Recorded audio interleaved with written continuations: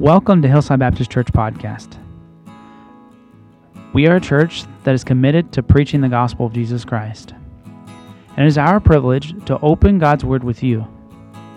It is our prayer that you receive the message from the man of God with an open heart.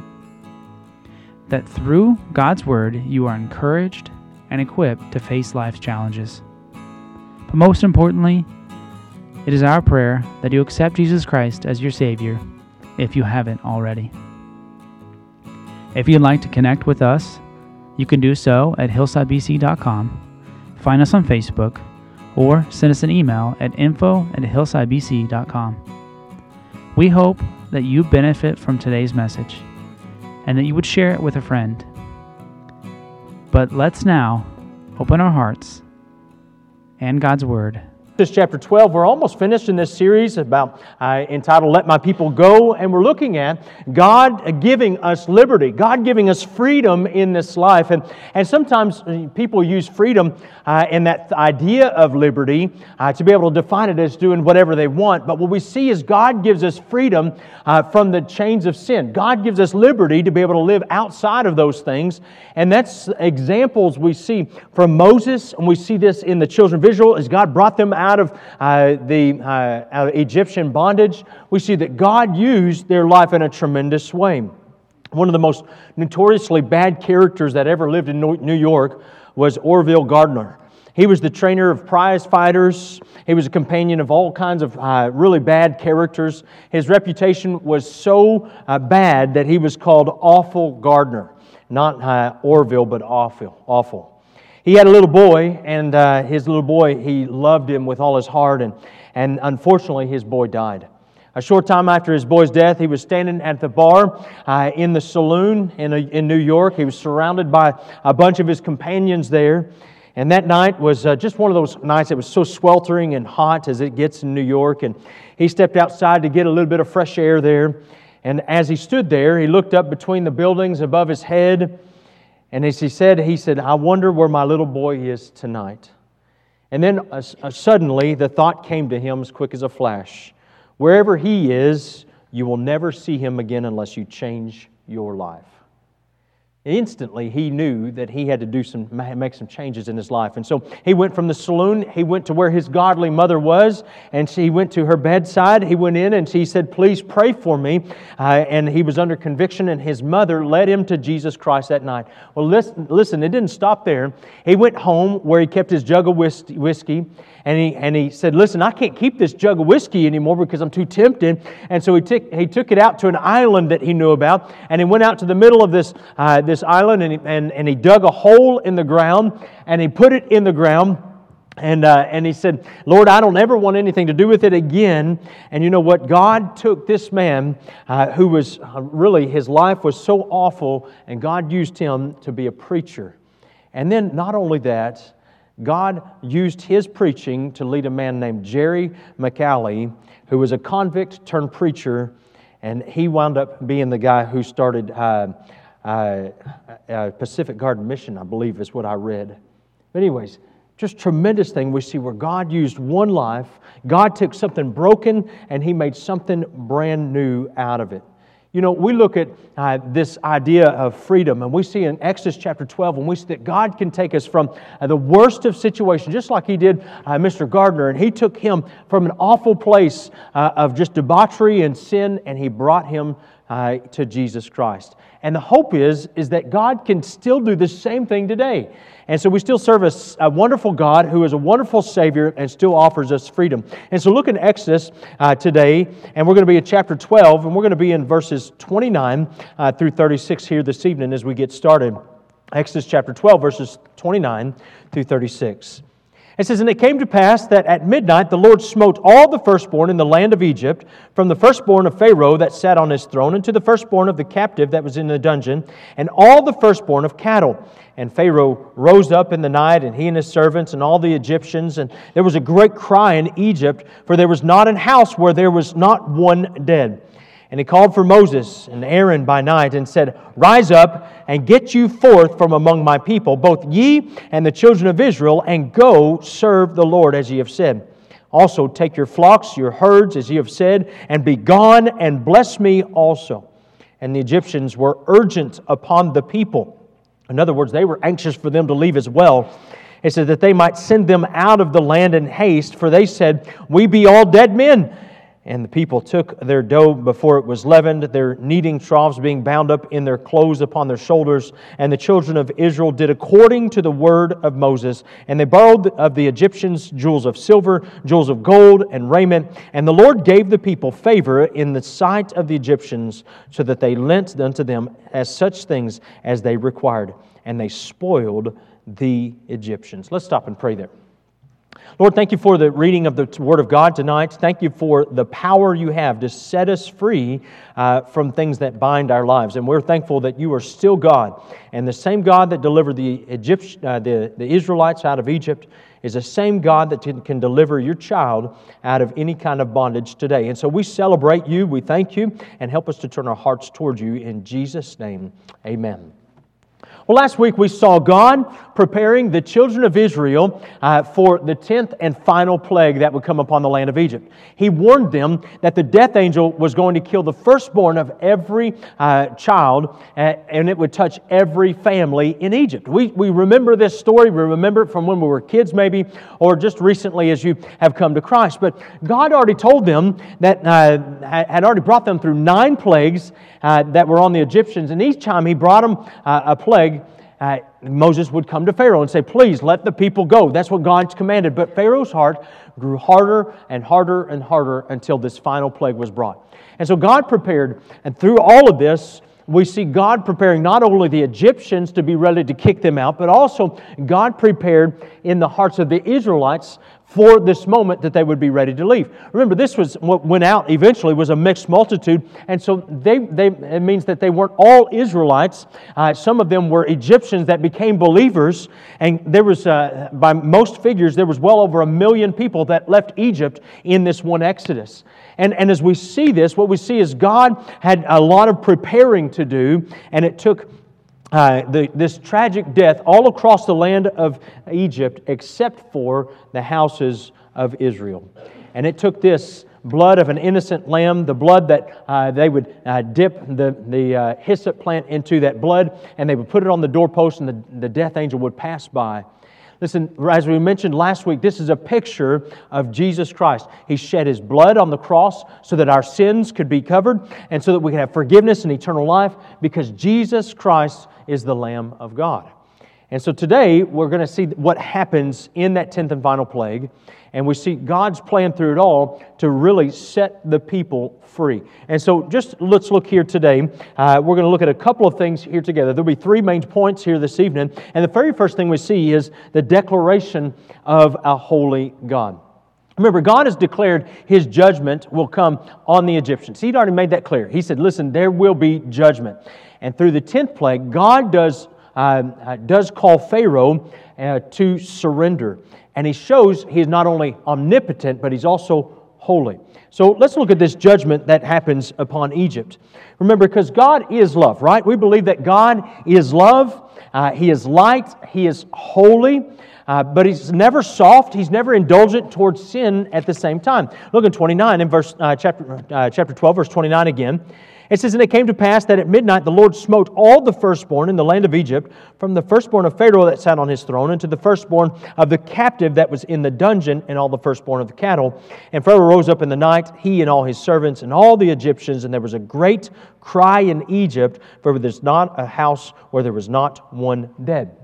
Now, just picture in your mind's eye a couple of things as we look at this text, and we see the very first thing is that it touched every house. There was not one house that was not affected by this, and every house has been affected by the sin plague. Every house has been affected by the harmful effects of sin, and that's why Jesus Christ is the universal need for all men. We need that shed blood of the Lamb to cover our sins. And so we see that God judged the Egyptians through one of the most devastating events imaginable, and this was loss of family. And if you've lost family, you know how devastating it could be. And every Egyptian household, every household that didn't put the blood on the posts was affected by this. Whether it was a husband or a wife or both of them, or children. It could have left children orphaned. There's no telling the end of combinations that happened as the death angel passed through that night. And God's judgment on Egypt, we see that not the rich and not the poor escape. Now, if you go back in your mind's eye and you think about those 9 plagues that happened previously, we could go back and we could probably think that Pharaoh, being the wealthiest, most powerful man in the land, was probably spared a lot of the effects of some of these previous plagues. But the reality is that he could not escape the effect of this one.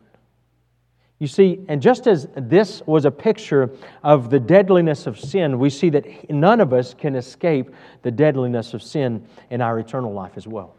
We must put our faith in the Lord Jesus Christ. That's why at Easter, that's why every time we go out, every time we share the gospel. Last night we were passing out flyers in our neighborhood, and as we're going about, I saw on my phone that there was a missed call here at the church, and so I listened to the voicemail, and as I listened to this lady, she had found a tract someone had left in a gas station. Someone had just stuck it in a gas station.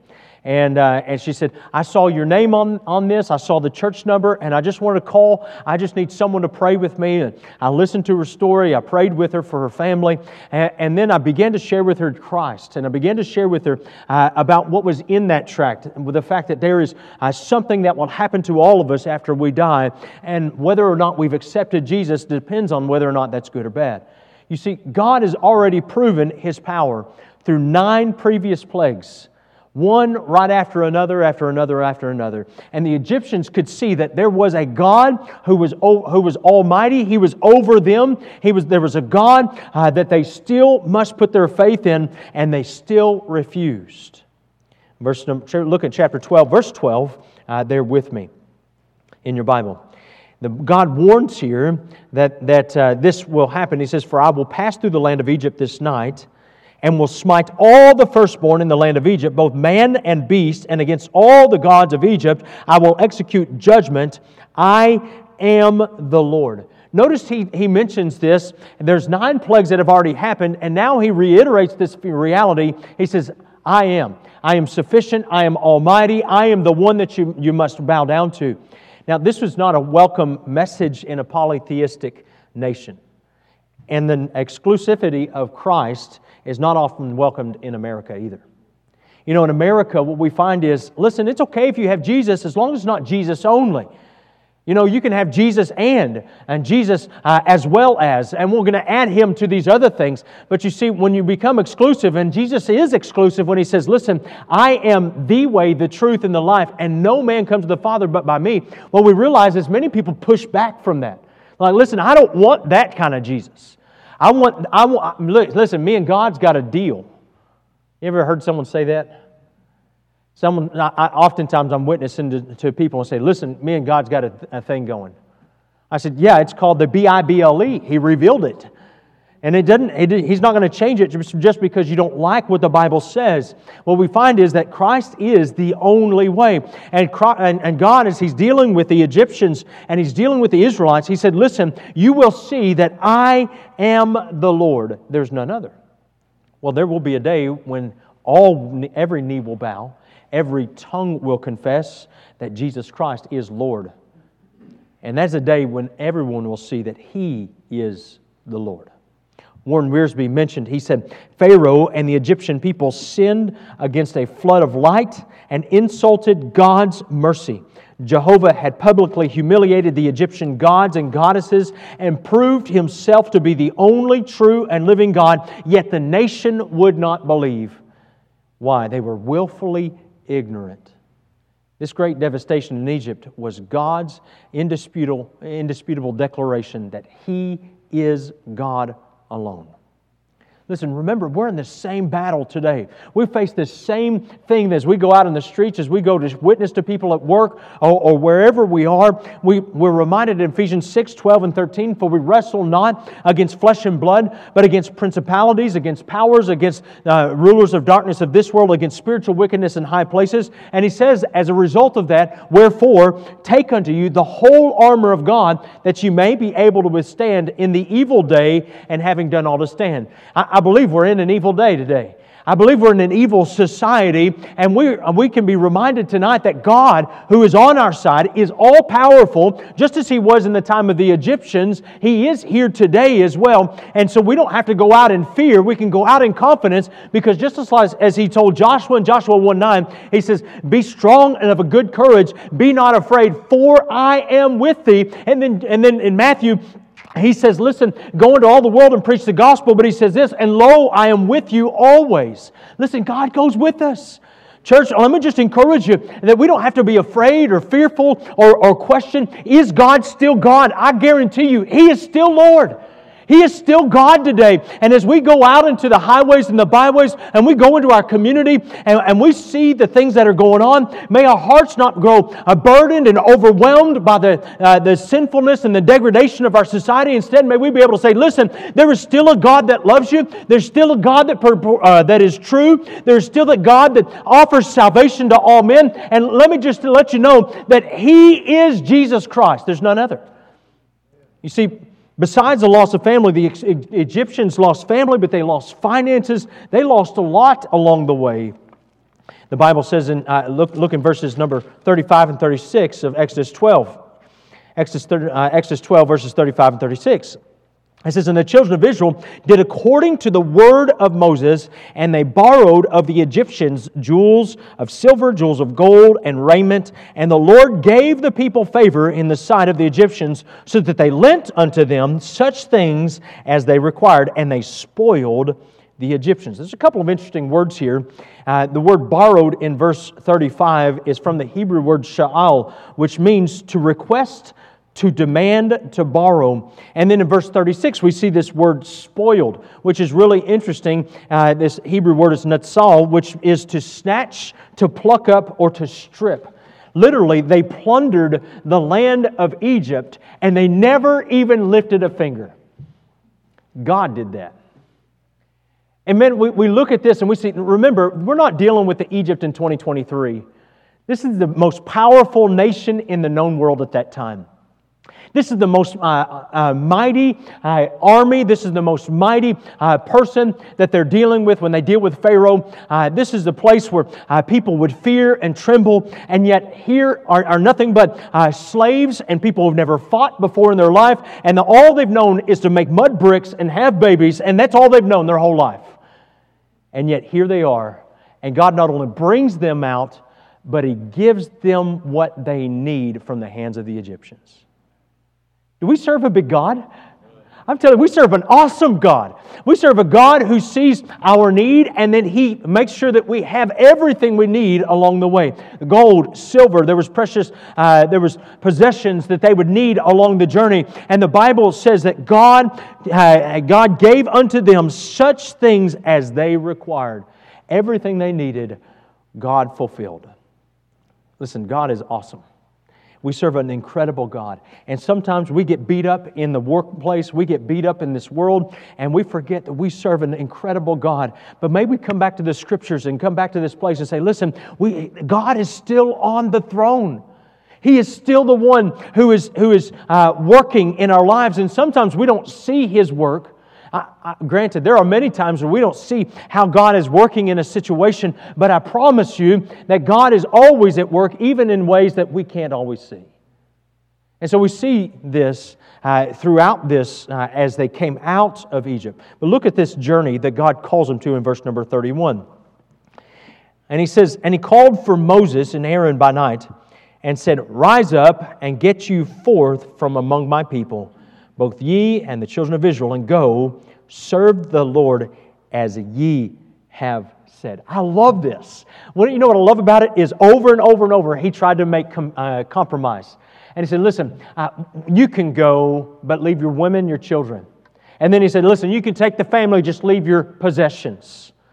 God wasn't satisfied with any kind of compromise. He wasn't satisfied until Pharaoh was willing to say, do as God wants. You know what he finally had to do? He had to bow before the Lord. You see, Pharaoh was finally crushed by this 10th plague. His own household saw the death of a firstborn. And just like every other Egyptian home, he was no longer trying to make deals with Moses. Now, within all of their grief and everything that they'd been through, the Egyptians had suffered, and they were finally willing to say, get out of here, go exactly the way God wants you to. We don't want you in Egypt anymore. We go back, and if we were to rewind all the way to the very first problem, when Moses comes into the throne room, and you remember as he comes into the throne room, and he says, thus saith the Lord, let my people go. And Pharaoh says, get out of here.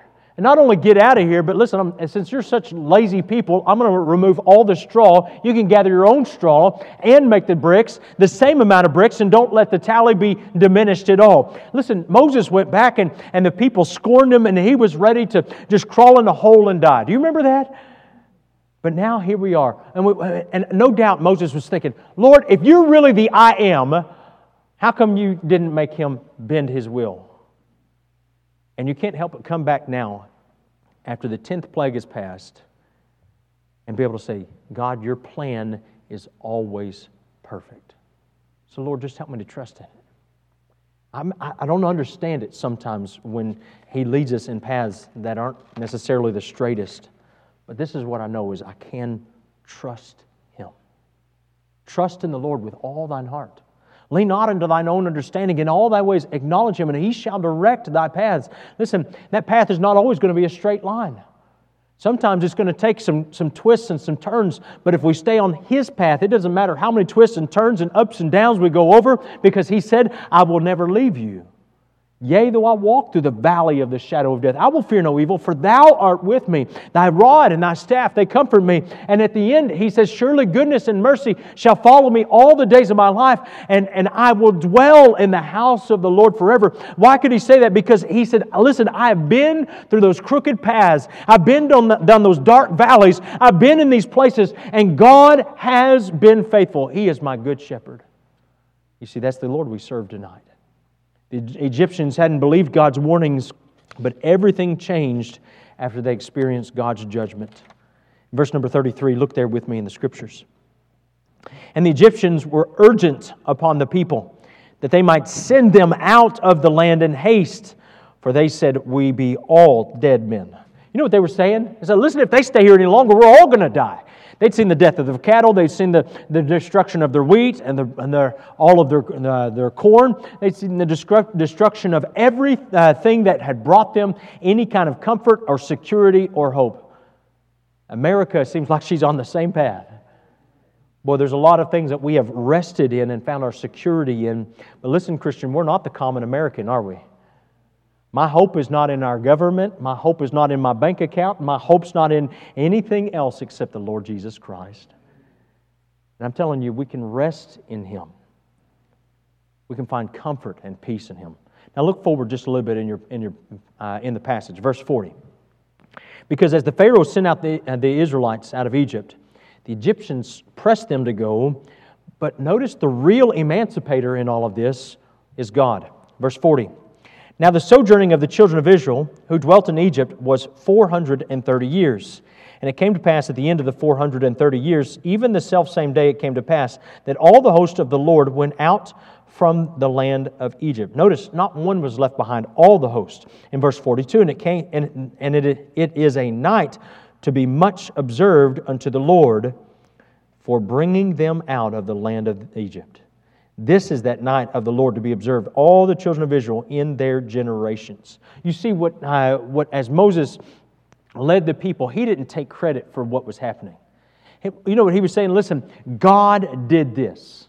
Well, I didn't do this. You didn't do this. God did all of this. God had promised what seemed impossible, but God led them every step of the way because God is a God who keeps His word.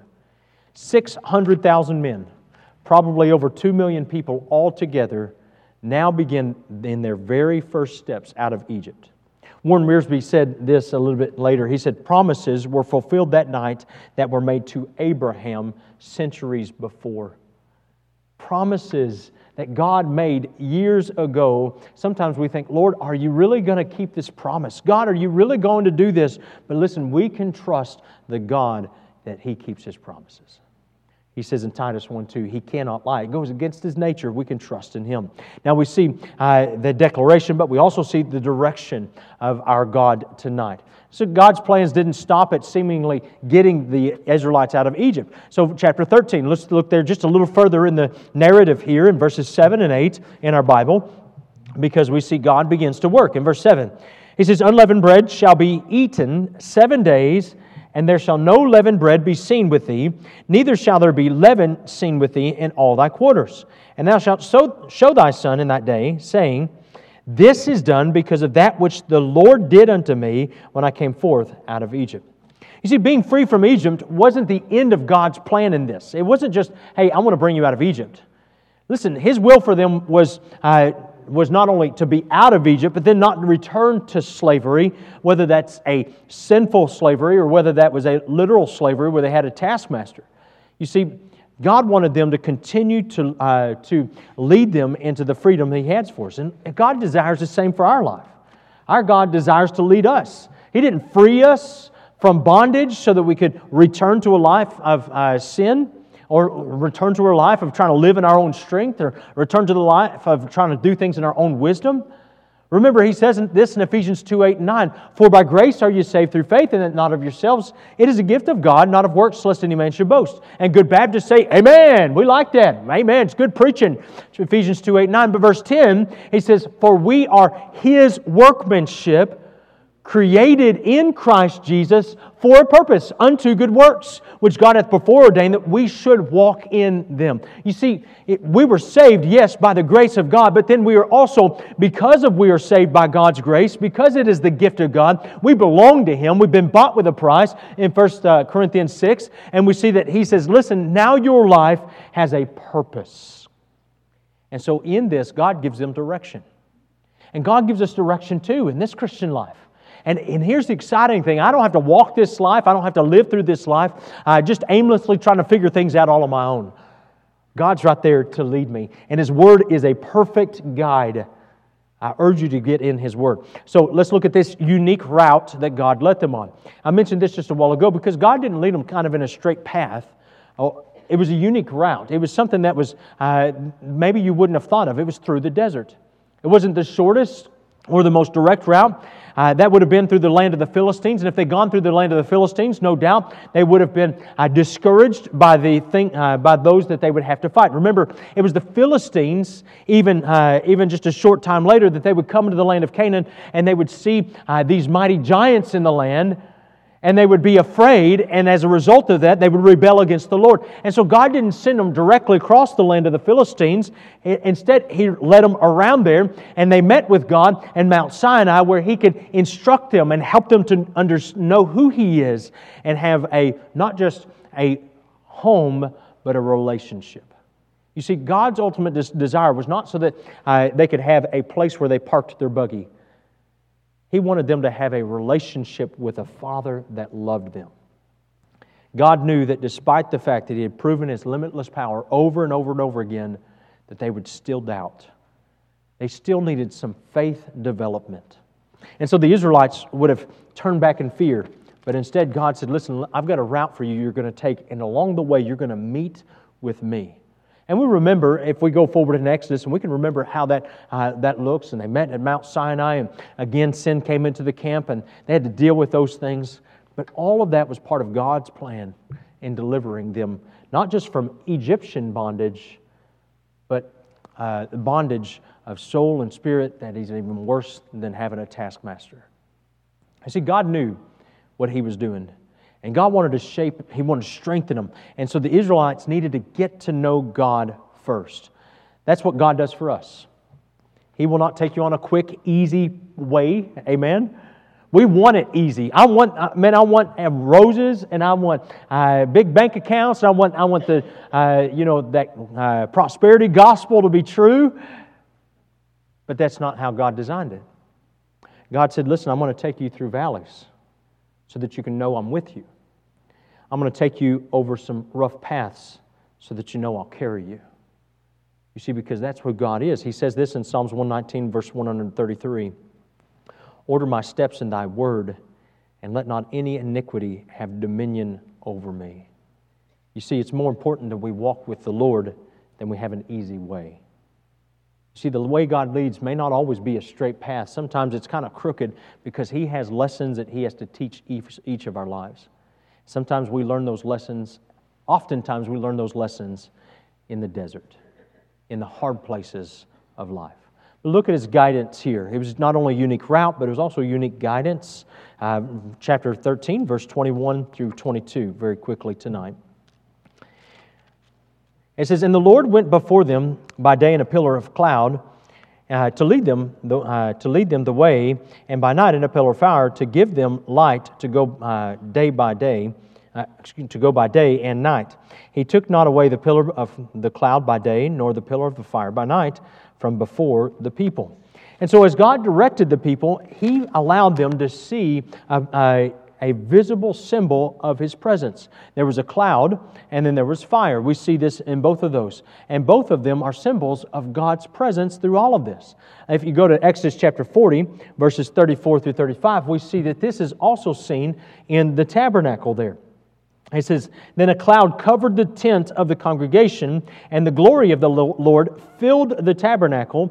And Moses was not able to enter into the tent of the congregation because the cloud abode thereon, and the glory of the Lord filled the tabernacle." So we see that this cloud here was a presence, was a reminder of God's presence with them. There was also this thought of fire. Remember in Exodus 3:2, we've already covered this, as the angel of the Lord appeared to Moses in a flame of fire out of the midst of a bush. Again, it was the symbol of God's presence. Day by day, night by night, the Israelites were assured that God was with them. There was always that pillar of cloud, there was always that pillar of fire reminding them that God went before them. May I remind you, just as He was with them, He's also with us. Hebrews 13:5, "Let your conversation be without covetousness, and be content with such things as you have. For He had said, I will never leave thee nor forsake thee." We are not without a guide today. He still guides us along the way. Man, we've got a major decision we need to make about a job or a move or any of those things. That's where we need the Lord to lead us. That's where we need His presence to guide us. And that is the Word of God that we have. That is the tangible Word of God in the Bible. We can go to it and find His truth there. But also His Holy Spirit indwells every believer. The Bible says in Psalms 119 and 105, "Thy Word is a lamp unto my feet and a light unto my path." John 16:13, "Howbeit when He, the Spirit of truth, is come, He will guide you into all truth, for He shall not speak of Himself, but whatsoever He shall hear, that shall He speak, and He will show you things to come." You see, He's our guide all along the way. And God desires to lead our life. It will follow Him. So sometimes the problem just simply is that, one, I'm not listening, or I've got too much other things that are going on, and it drowns out God's leadership in my life. Or sometimes I just don't like the direction. And I just want to encourage you, Christian, you know, as I know we're here in the middle of a week. We know God is mighty. We know God is able. We know God is sufficient. So if we believe that in word, let us also believe that in deed. And let Him guide us and lead us every step of the way. Now look in chapter 14 with me in Exodus once again. We're going to see the deliverance of our mighty God. Exodus chapter 14, verses 15 and 16. It says, "And the Lord said unto Moses, Wherefore criest thou unto me, speaking to the children of Israel, that they go forward? But lift thou up thy rod, and stretch out thine hand over the sea, and divide it, and the children of Israel shall go on dry ground through the midst of the sea." And so we find the Israelites now in a dangerous position. In verses 1 through 9, we find the children of Israel surrounded by thousands of miles of sand, with the Red Sea in front of them, and Pharaoh's army behind them. W.A. Criswell wrote this of this particular instance. He said, "They turned due south and went down south until they could not go any further. Down beyond them was an impassable mountain range, Baal Zephon. Then to the side of them were limitless wastes of sand. And then to the north of them, where they had come from, there was the land of Egypt, and in front of them was the Red Sea." You see, there was no way the children of Israel could manipulate or bargain their way out. They could only trust in the Lord. But like all of them, just like them, we sometimes are the same way. They began to doubt. Didn't you ever doubt God?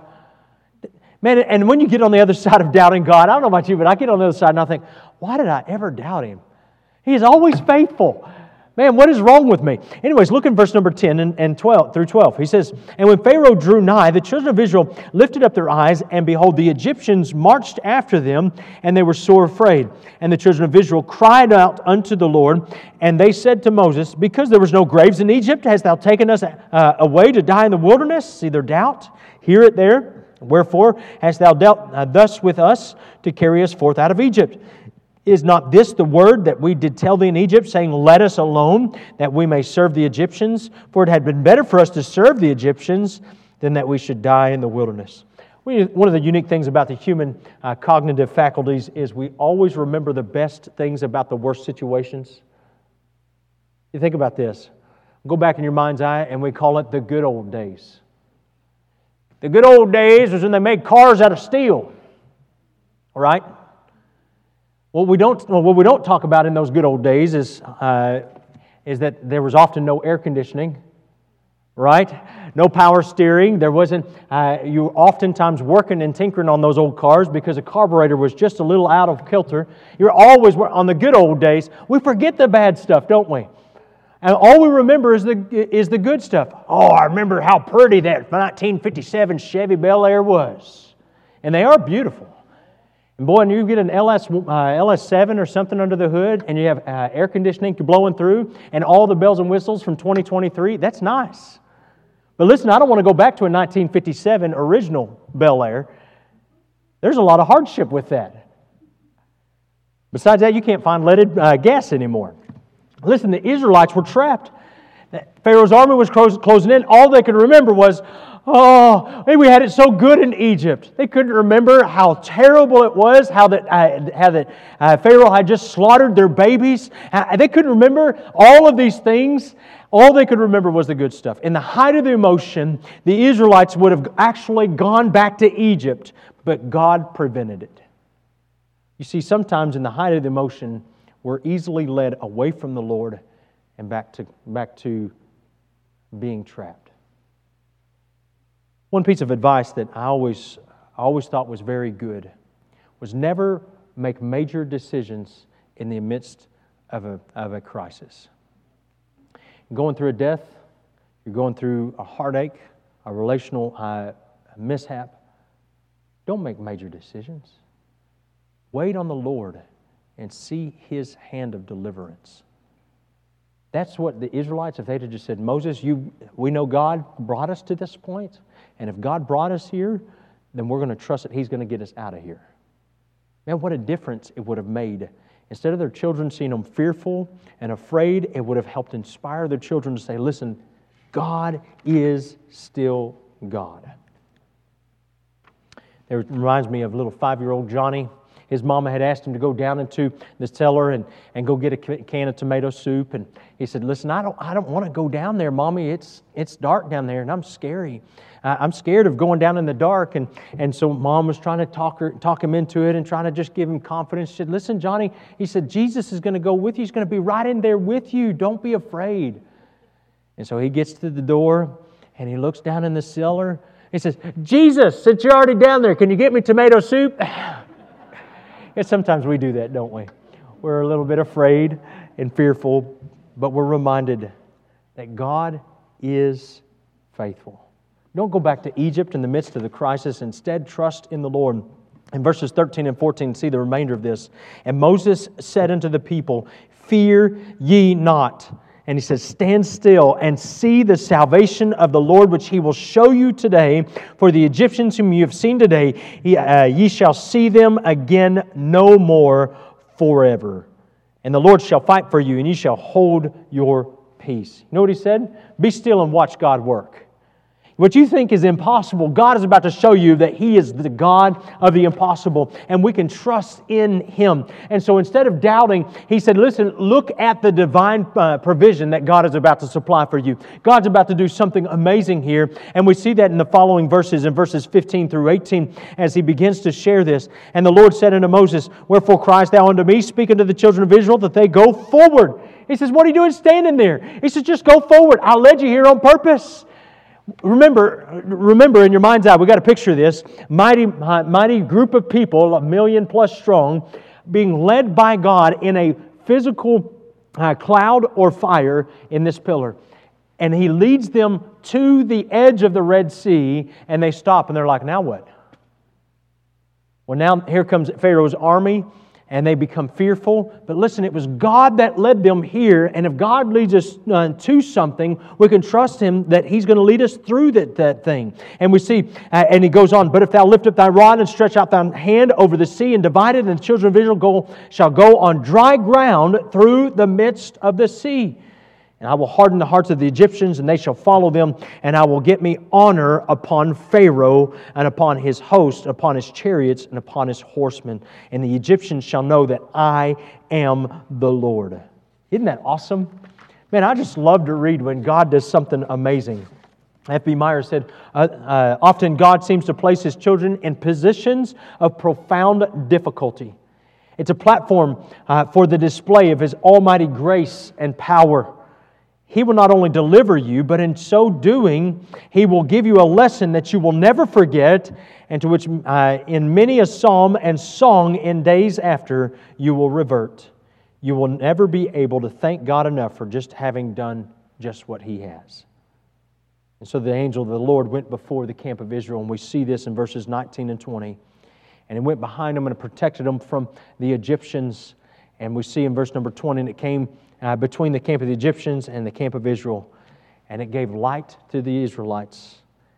In God's unmatched wisdom, He moved the pillar so that it stood behind them, and they marched forward. God was on their side. Now, I want to just encourage you to go back over verses 21 through 28 tonight as you get home, and see God miraculously split the Red Sea. Listen, this was not one of those situations where there was a marsh or anything like that. There wasn't 10 inches of water that made up the Red Sea. Instead, what we find is that it was the sea. The Bible says there was a wall of water on either side of them as they marched through. You see, what's impossible with man is possible with God. Matthew 19:26, Jesus beheld them and said unto them, with men this is impossible, but with God all things are possible. And so tonight as we come to this place, let me just remind you that just as God delivered those Israelites out of Egypt, He can deliver you from the dominion of hell over your life and your soul by putting your faith in Jesus Christ. You can be free. But maybe you're here tonight, you know you're a believer and you have no problem with that, but sometimes you just feel entangled in that yoke of bondage. Let me just remind you that Christ has come to set you free from the yoke of bondage.